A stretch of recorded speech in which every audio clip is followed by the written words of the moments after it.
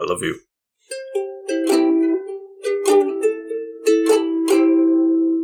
Welcome back to the Couch Potatoes, to another riveting episode of this show. I don't want to steal the title from you. I am the Green Faceless from... I am the Green Faceless? Jesus, I'm an Why amateur did I even today. get out of the bed? Warsh. Why did I get out of the bed? Okay, all right.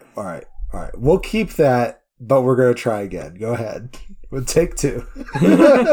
Take two. I love you.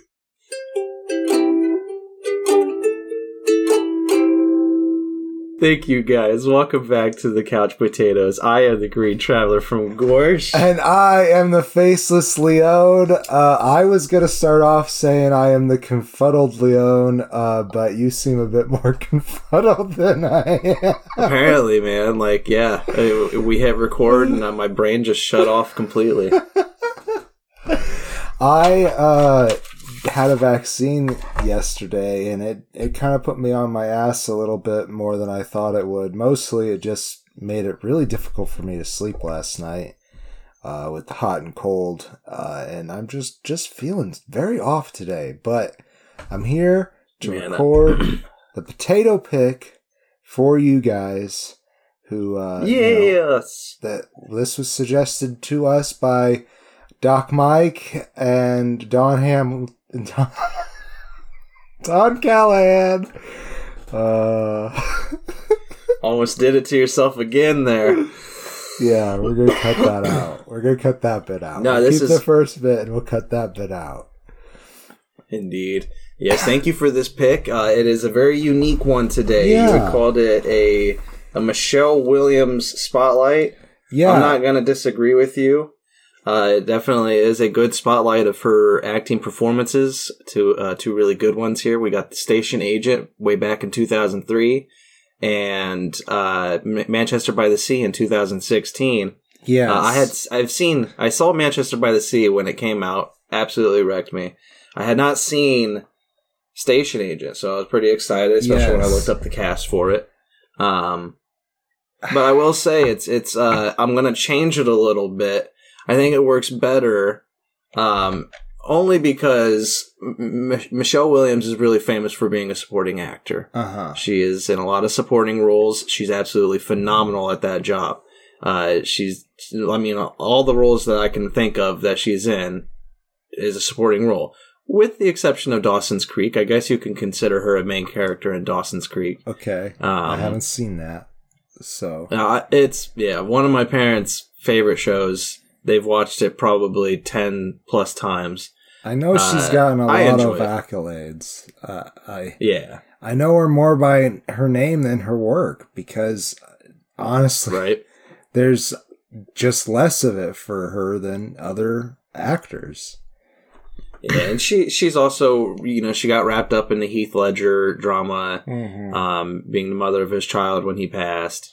And so, like, there's a lot that goes around her life that's not mostly focused on her work. It's like the roles she's played. It's no longer it's no longer every single job. It's like, oh yeah, she's the lady from Dawson's Creek, or she's Heath Ledger's wife.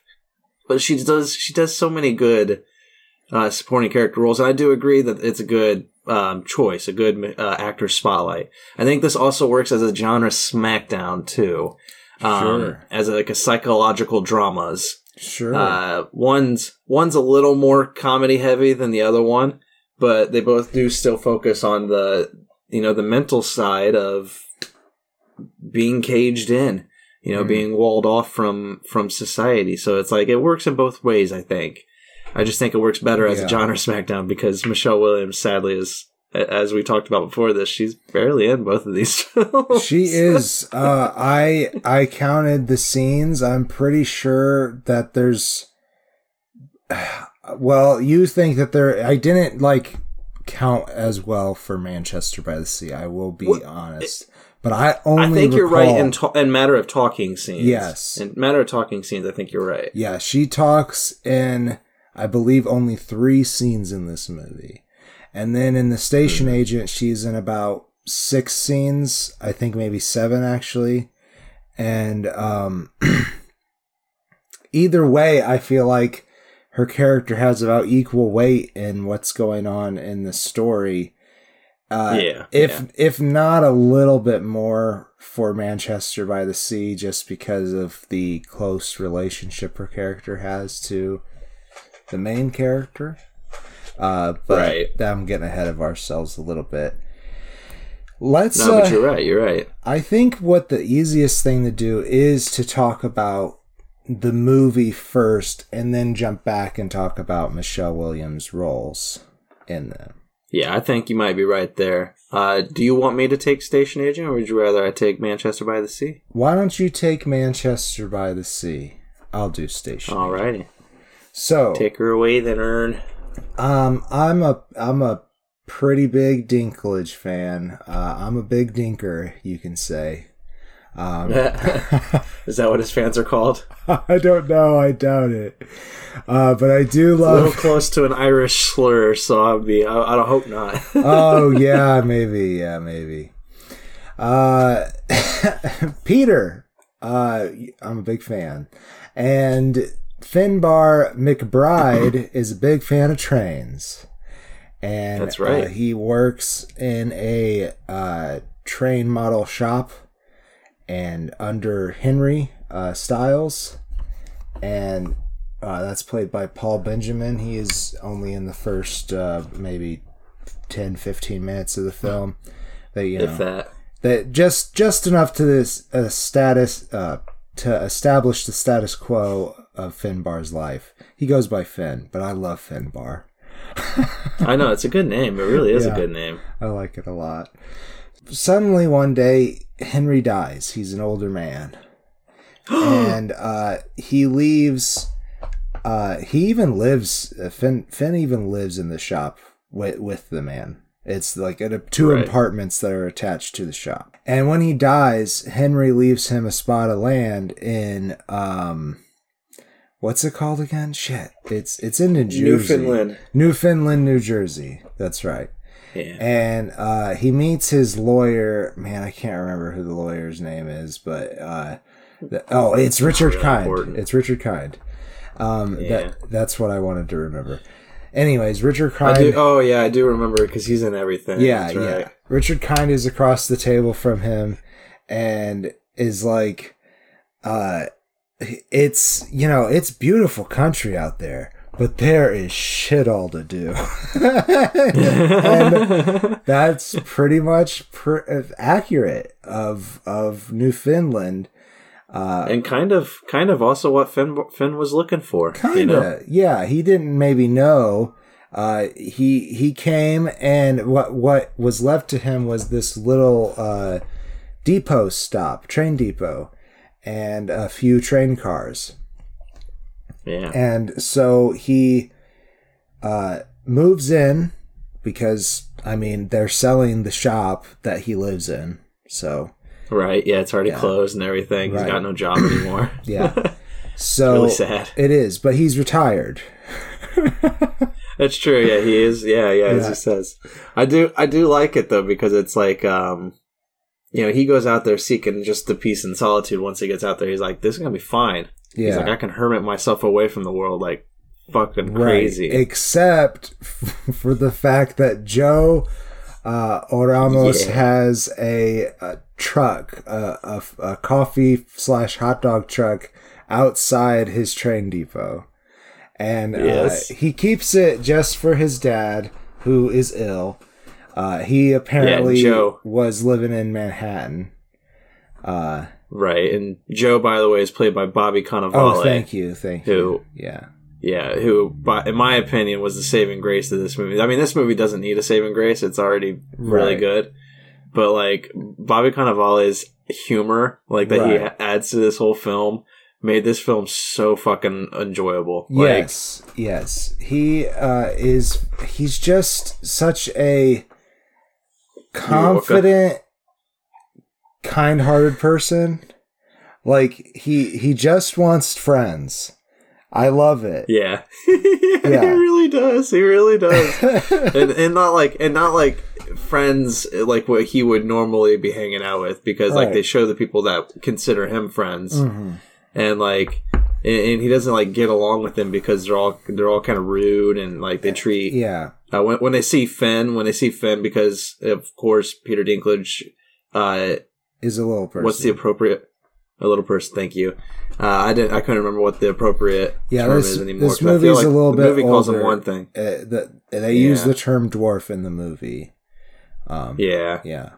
And I couldn't remember if that. I didn't think that was the politically correct nowadays. Yeah. But Finn is a little person, and so the people who are friends with Joe, when they see him, their first reaction is to mock him or to treat him differently. Yeah. And Joe is immediately like, he doesn't care at all about it. He just wants a fucking friend. Yeah. And he forces himself into Finn's life just because he's like, well, this is a nice guy. Because Finn would rather be alone. But it really, Joe is just so fucking bored and he's like, there's this guy who lives literally across from where I'm working right now. I can talk to him. I can talk to him all day. This is going to be great. Right. And he finds him fascinating too. That's the other thing is like, he's like, this is a cool guy. He's like, my friends aren't cool, but this guy is cool. And like he even mentions to Finn, he's like, there's not a lot of cool people around in this town. There's nothing to do. People are just stupid. And he's like, he just seeks out these interesting people. Like the other one he seeks out is Olivia Harris, played by Patricia Clarkson. That's right. Who is an artist, right? Is that what she did? At least that's what she's spending her time doing. I don't really talk about what she might have done at one time. I don't think they ever really talk about her career. They just talk about David, her husband. Yeah. And her situation too, which is she is kind of estranged because her son died a couple years ago, and she still hasn't come to terms with that. Like she hasn't accepted that or learned basically to live without her son. Mm. And she's kind of out in Newfoundland just to paint and just to like wither away.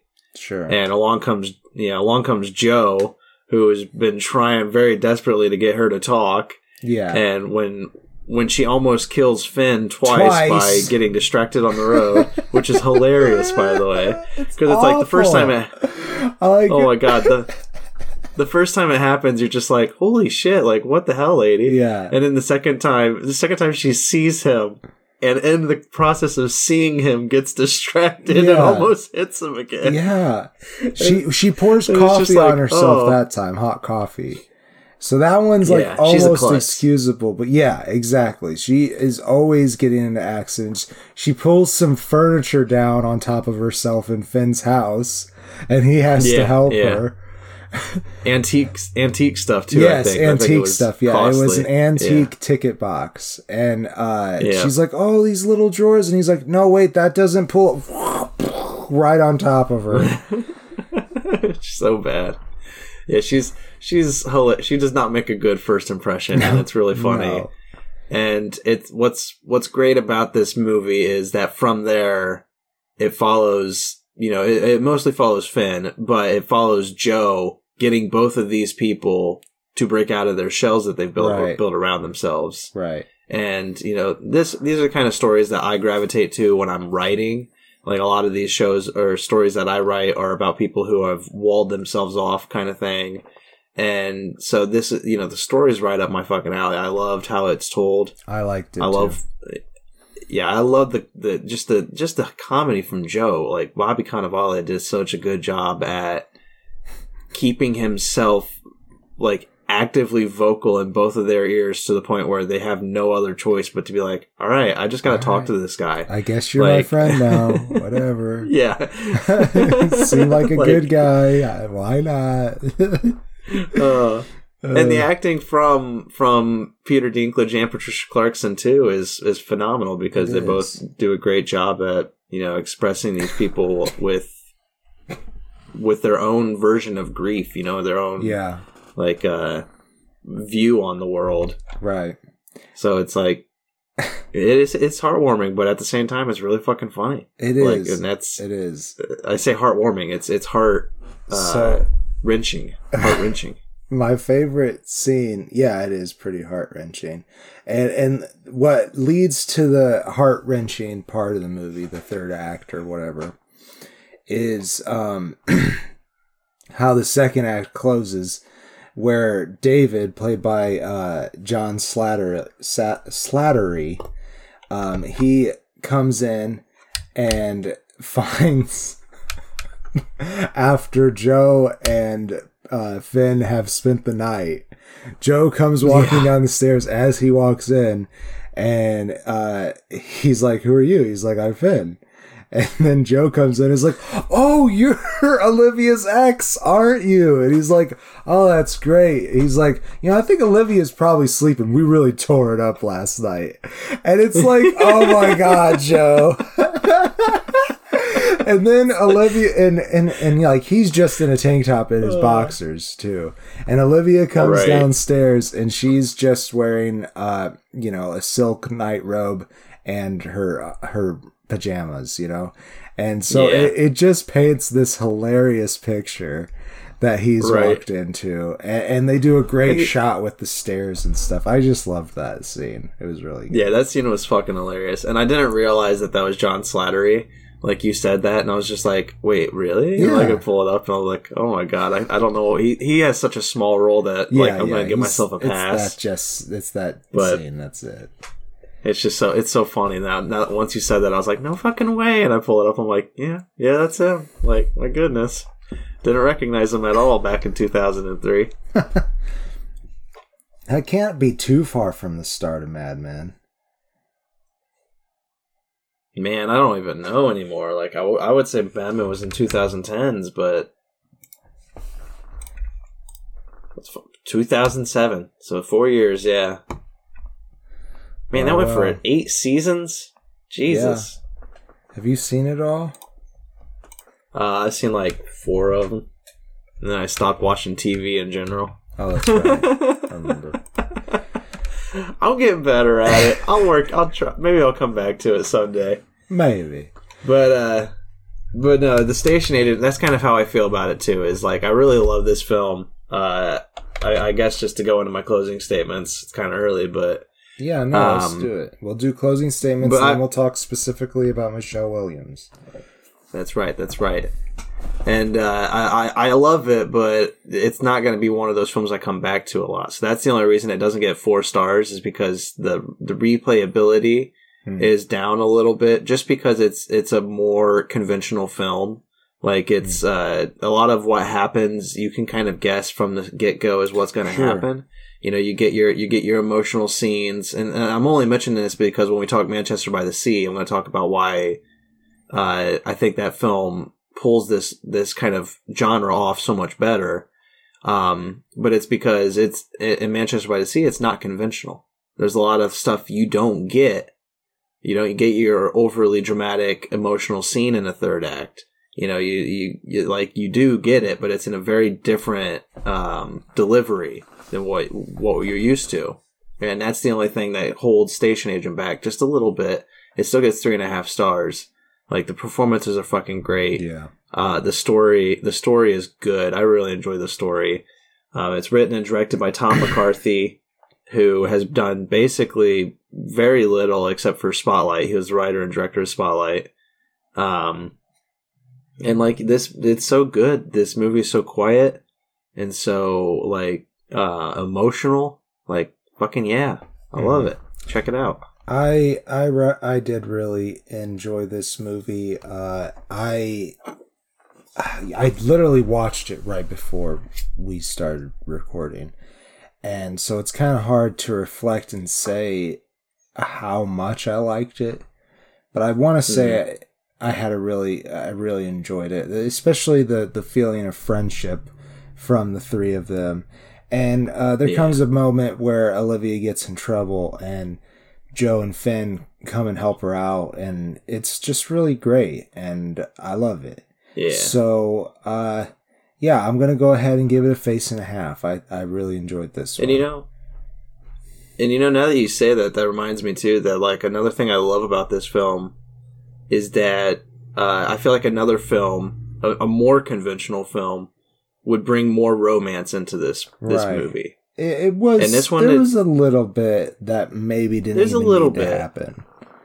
Right, but they never went full tilt into a romance plot, and I really appreciate that because it's like, you know, most films would be like, all right, now they have sex, right, and this film's like, all right, now they fall asleep, right. You know, it's like she falls asleep in the chair, he falls asleep in the couch or whatever, like, you know, it doesn't go those routes, right? You know, I think they share the couch, but they're lay in opposite directions. Right. Yeah. Not completely like romantically. Yeah. But like, yeah. Yeah. And I really enjoyed that. I like that not every film has to be a romance. You know, this film could be just a drama. Yeah. Where these people are learning to you know, bust out. Yeah. To like, be friends. That's nice. And found family and all that jazz. Exactly. See the beauty in life. I also wanted to mention Cleo. She was a little girl who lived nearby. Oh, yeah, I liked Cleo. She liked to play on the trains. She's played by Raven Goodwin. And she was a very cute kid. Very cute. I don't recognize anything else she's been in. She worked on Nickelodeon stuff, but I don't remember those shows. I see. Okay, well, let's talk about Michelle Williams. A soda pop break first, right? No, we got to talk about Michelle Williams. No. Yeah, you're right. I forgot the purpose of what we're here for.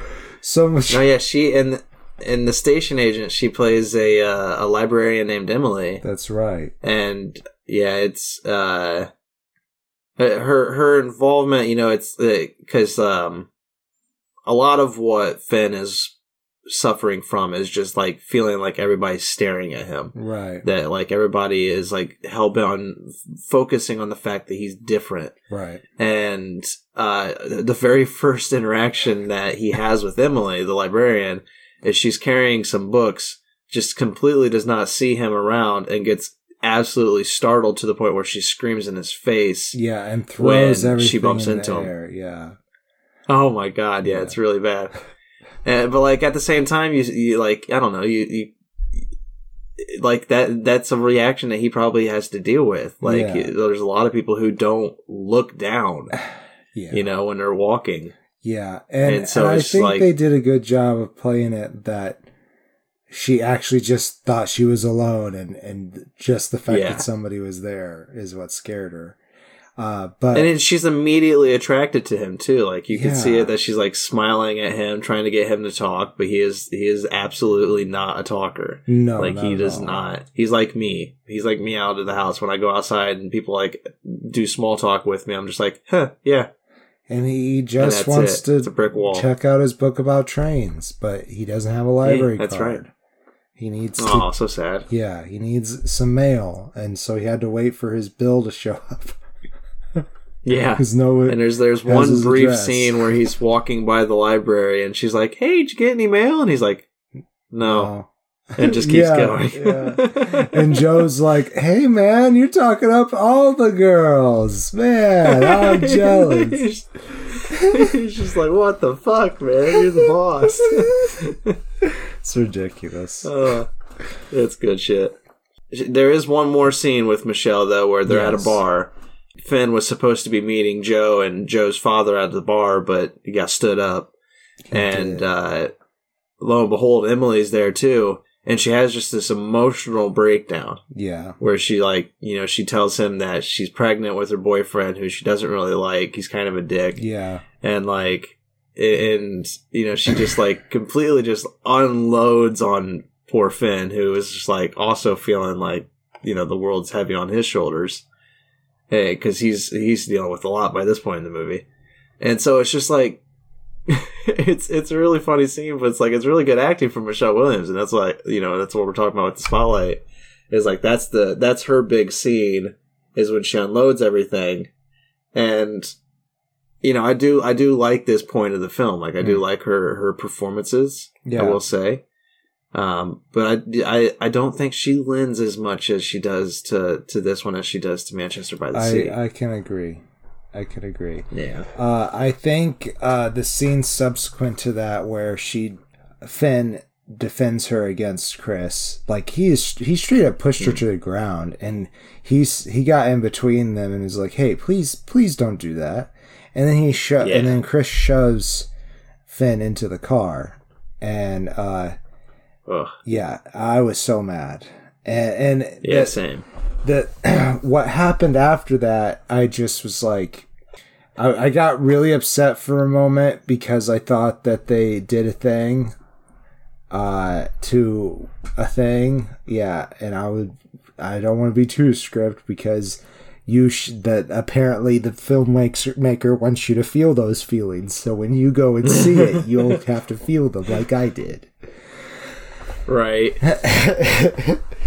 It's a powerful moment though. I really do like it. Yeah. But yeah, let's take a soda pop break. Let's come do back that. and talk Manchester by the Sea. It sounds good. I love you. So are we back? Are you good? Are we good? Okay, so I thought that Kyle Chandler played Denny Duquette in Grey's Anatomy, but he plays a different character named Dylan Young who has a conversation with Denny, apparently. But Denny Duquette is the guy in the bed in that show. In the hospital bed, that is. But Gotcha. But Kyle Chandler is the guy in the hospital bed in this movie. In Manchester. That's right. That's right. Yeah. Yeah, for the flashbacks. Yeah. For the hospital flashbacks. To get into Manchester by the Sea, to divulge it, it's going to be basically taking all of the backstory and telling you that up front. So that's like sprinkled in throughout the movie. You get in little bits and pieces, but it was a non-linear story for sure. Non-linear. Yeah. Non-linear. Non-linear. Non-linear. Yeah, it's a beautiful story too. You got Lee Chandler, played by Casey Affleck, who accidentally caused the death of his 3 kids. He was married to his wife Randy, played by Michelle Williams, and he was drunk after a party one day. Yeah. He put on a fire to warm up the house because otherwise, if he had turned on the unit to warm up the house, it would have fucked up with his wife's allergies. So he put a fire on instead. He just forgot to put the barrier, the liner or whatever, the divider. Screen, thank you. He forgot to close that. And then he went to go get more beer because he didn't have beer. And a log must have rolled out, caught the house on fire, and killed his kids. The firefighters were able to rescue Randy, though. But you cut forward, like 4 or 5 years or whatever, to when his brother dies. His brother, Patrick Chandler, or sorry, not Patrick, Joe Chandler, played by Kyle Chandler. He's got some. Why they didn't just call him Kyle? He has some chronic heart disease kind of thing. I don't remember what they call it exactly. Congenital heart failure or something like that. Well, yeah. Anyhow, I think that's what I'll probably have that. You think so? Okay, I'm sorry. I don't treat my heart that nicely at all. I know that. I need to treat it better. I eat a lot of cheese, buddy. I keep telling them I'm going to try harder. I am. I'm sorry. I'll promise. One day I'll eat a blueberry. I will. I promise. One day I'll do some exercise outside of work. I do exercise, so I got that going for me, which is nice. Leg up on me then. Yeah. But sadly, Joe's Dr. Mike is time yelling runs at out. us. Dr. Mike is yelling at us across the internet right now. But unfortunately, Joe passes away. Brother Joe, played by Kyle Chandler again, and Casey Affleck, Lee Chandler, he goes out there to take care of Joe's son, Patrick Chandler, played by Lucas Hedges, who is 16, in the prime of his life, dating 2-3 women maybe. Oh my god, this kid's crazy. Yeah, going crazy in high school. And can you maybe just not mention that? If it comes up, Why would it come up? Can you just not say? Can you just say don't that you tell won't them, tell them?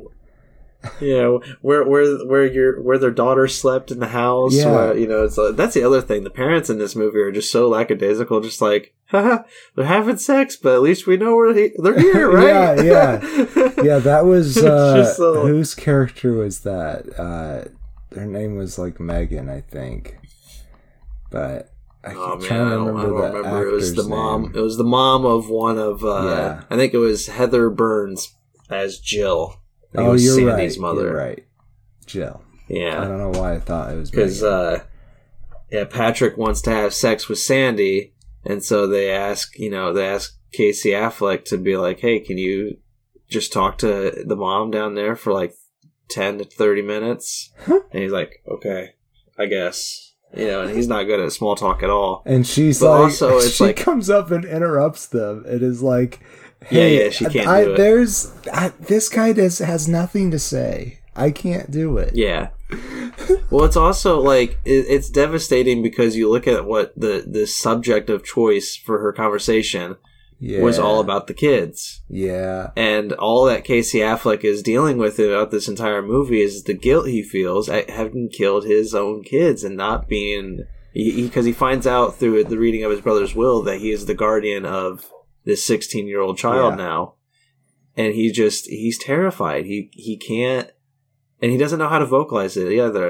A huge theme of this film is, that stonewall masculinity where it's like you can't show, you display your emotions. All the men in this film just do not want to cry in front of each other. They don't want to show any kind of pain. George is pretty good with it. George, who must be like Joe's best friend or something. He's played by C.J. Wilson. He's pretty more willing to cry than the rest of them. Not so much though. Even in that opening hospital scene, he's doing everything he can to not cry. Yeah. And he just, he breaks down. And when he does break down, he immediately is like pinches himself. Yeah, he like hits himself a bit, and he's like, "I'm sorry." He like stands himself up, and he's just like, he's trying to stonewall it again, like. That's just all the men in this whole movie are like that. It, actually. I mean I do too, but I think that's like the message they're trying to send across is like because Casey Affleck's character is so confined within himself because of this. He has because he has no one to express to. Yeah. And like he just doesn't know at all how to talk to anybody or how to let anyone in. And when everybody tries to get in, it just terrifies him.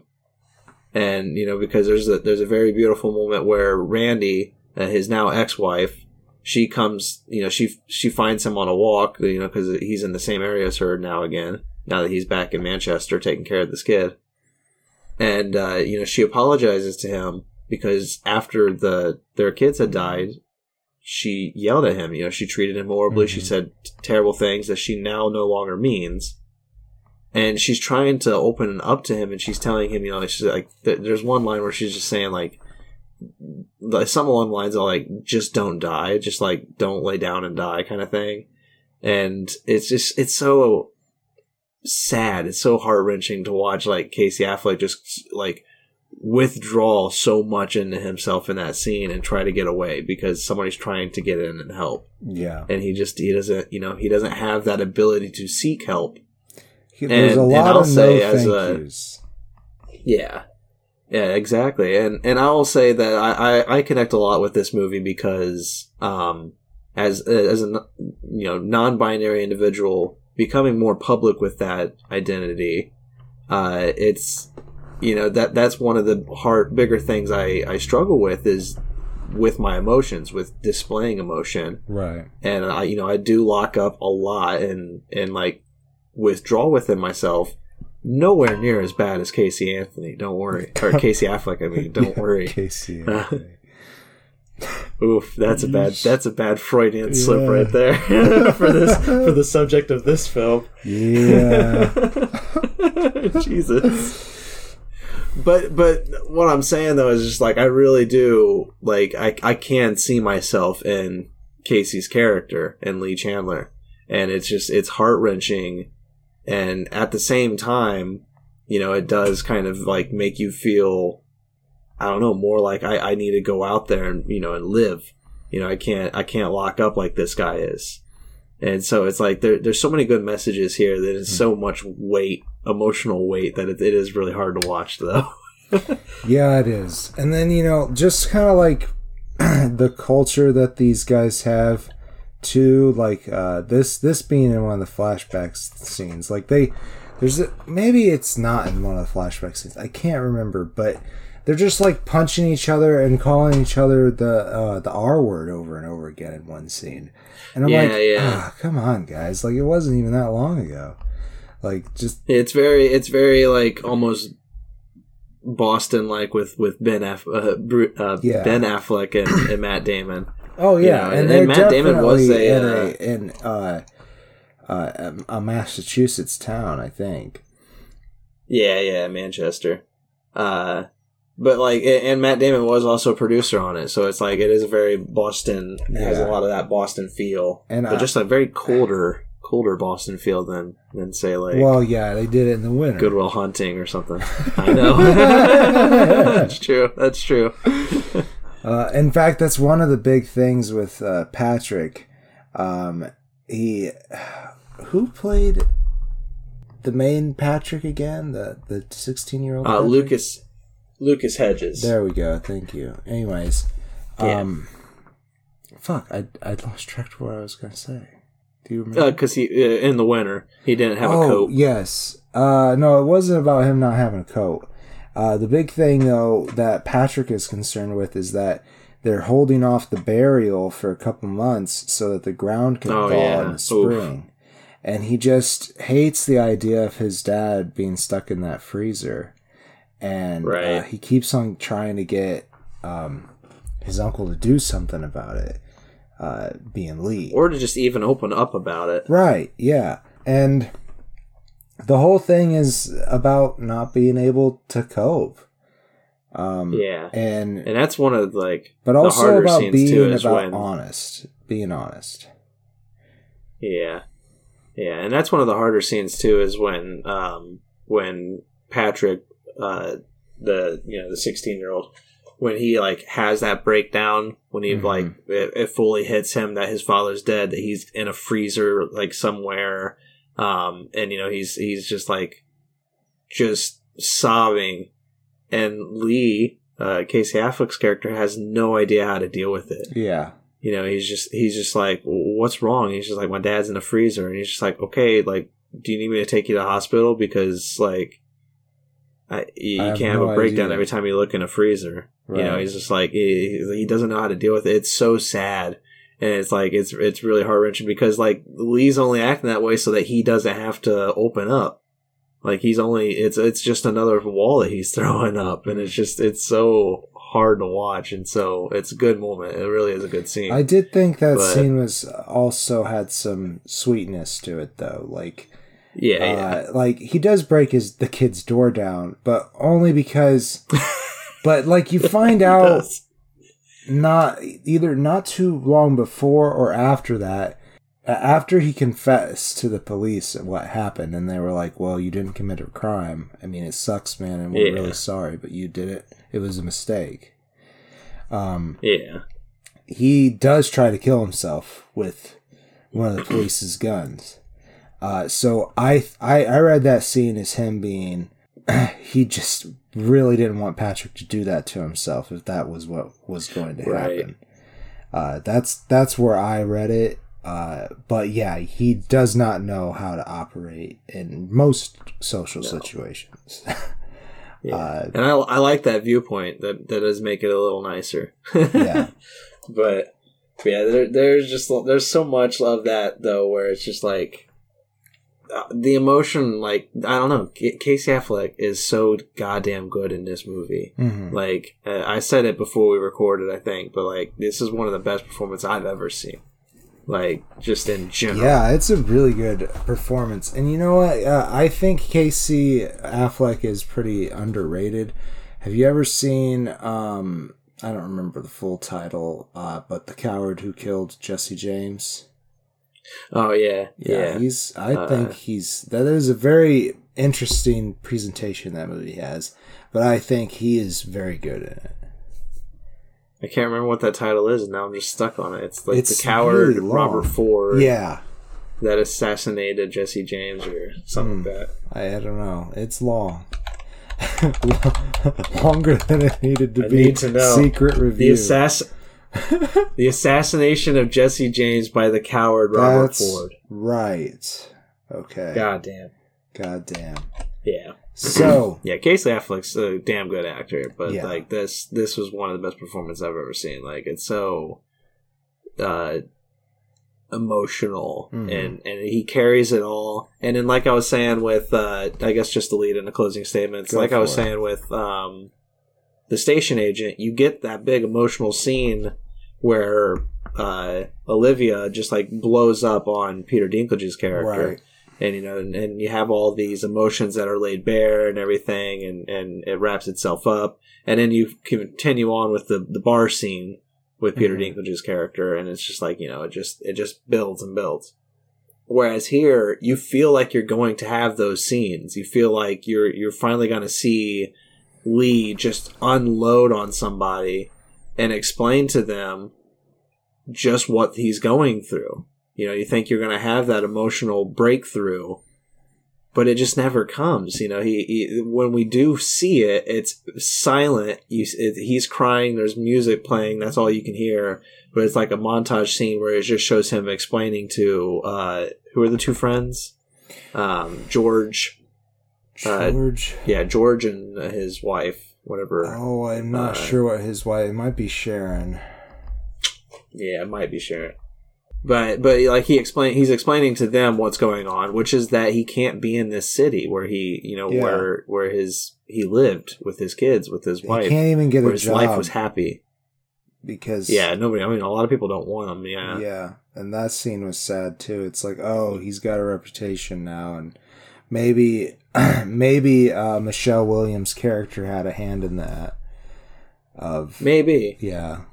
And and again, like she obviously and clearly doesn't mean it, right? But like anymore, that is, yeah.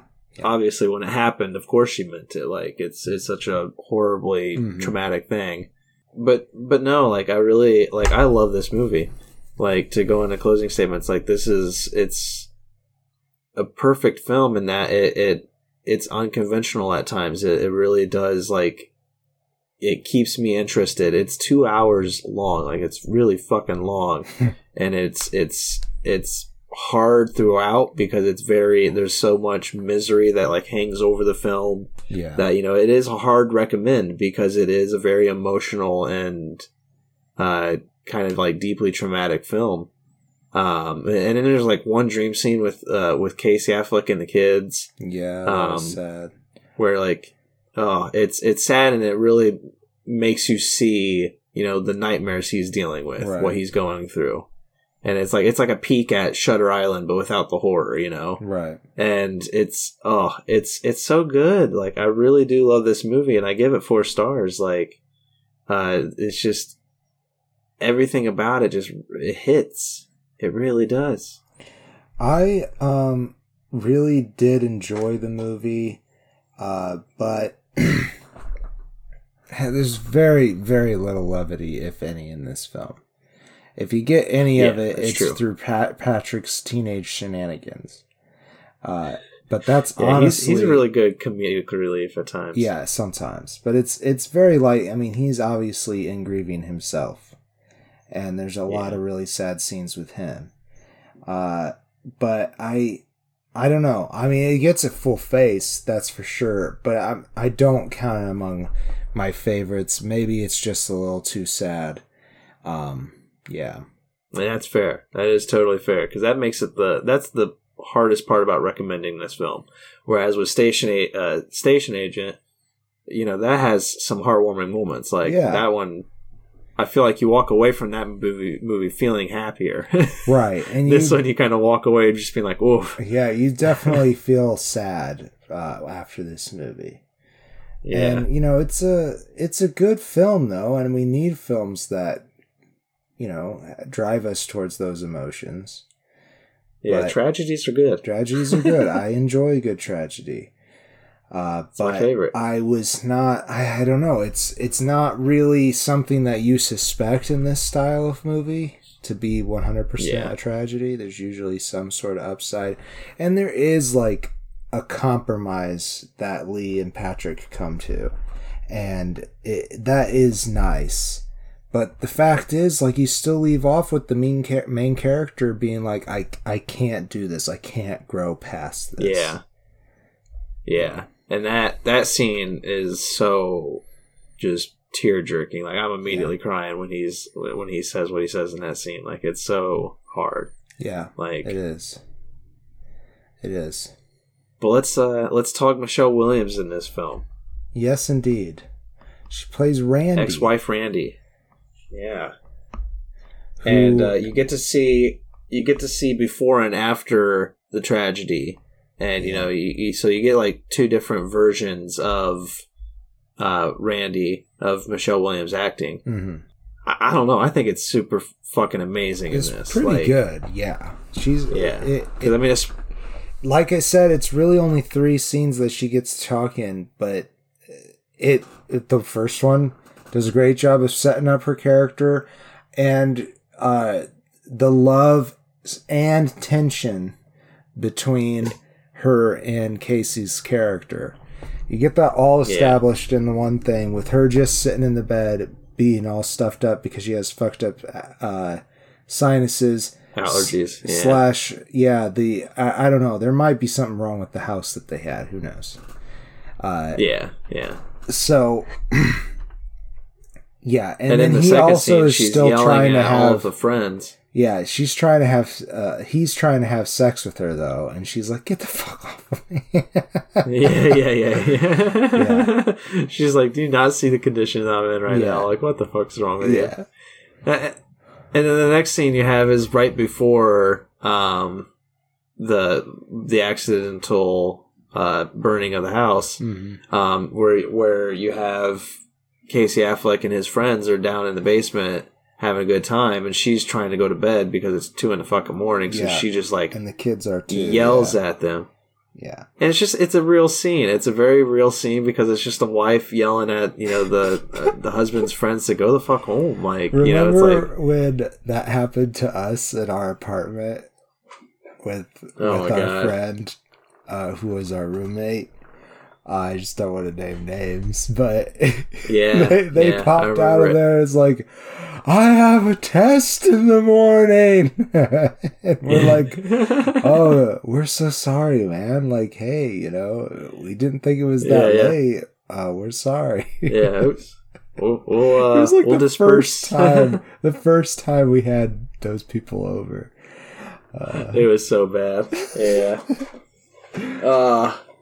But I mean, like, it's a real moment though. Like, I do get where they're coming from, and I get where Michelle Williams' character's coming from, and like, you get a nice moment too at the end once the friends leave, where she clearly shows that she's not actually pissed off at Casey. She's just like, you fucking goober, like, you damn drunk asshole, and like, it's nice. And then you get to see her in the far future, 5 years later, where she's moved on. She's with another man. She's about to have another kid. And, and she's trying desperately to reach her ex-husband, whom she still loves.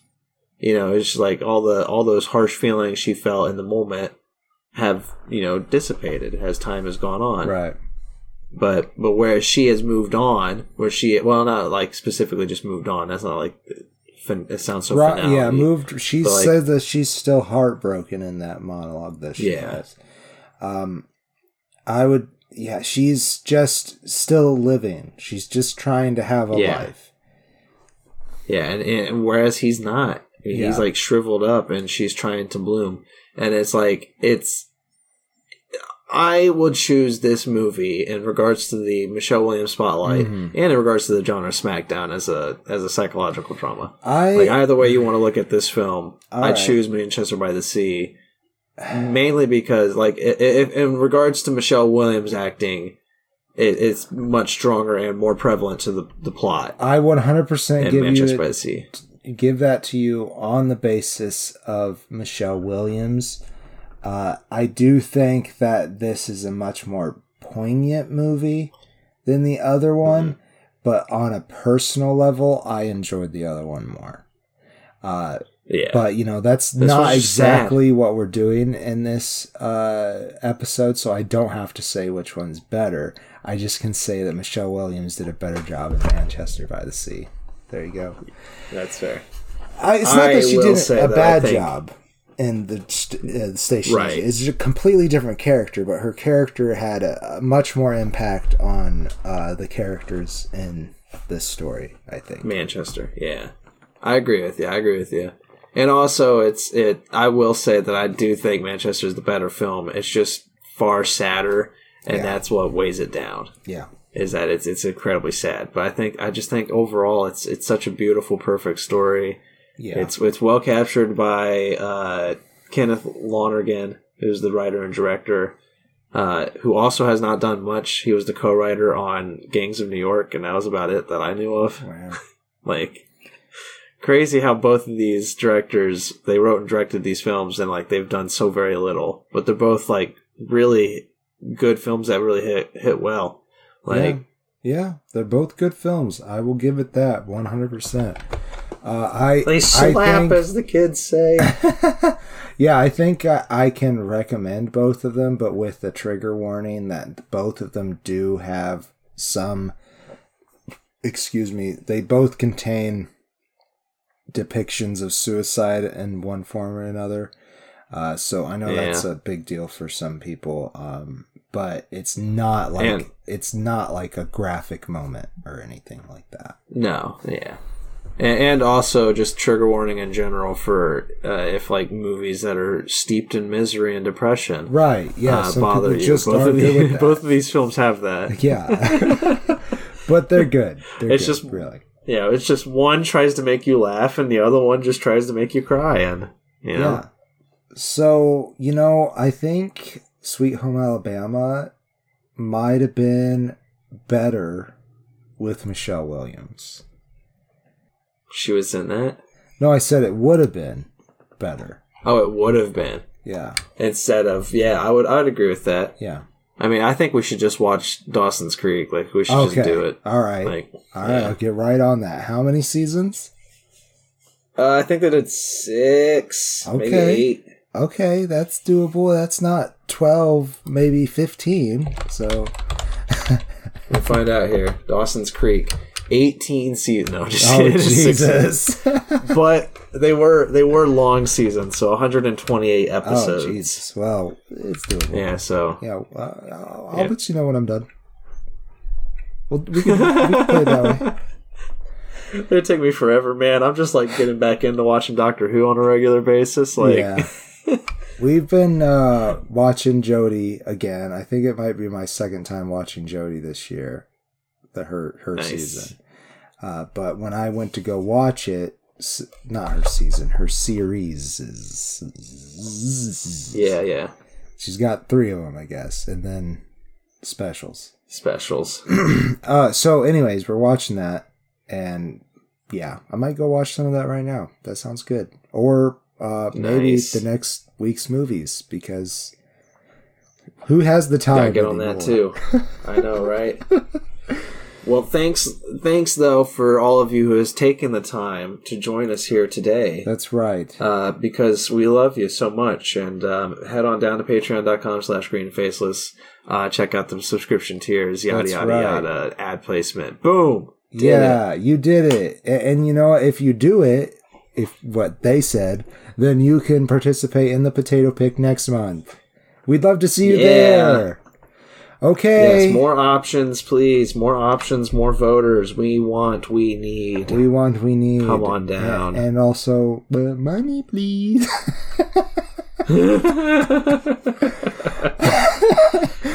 Oh, Jesus. Well, thanks, guys. Love you all. I am the Green Traveler from Gorsh. And I am the Faceless Leon. Safe travels, and good night. Green and Faceless on the Couch is a proud production of Fiction Works 19. Are you a fan of the show? Feel free to contact us at greenandfacelessfans@gmail.com or visit our Patreon page at patreon.com/greenandfaceless.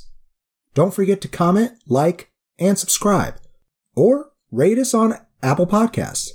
Thank you so much for listening.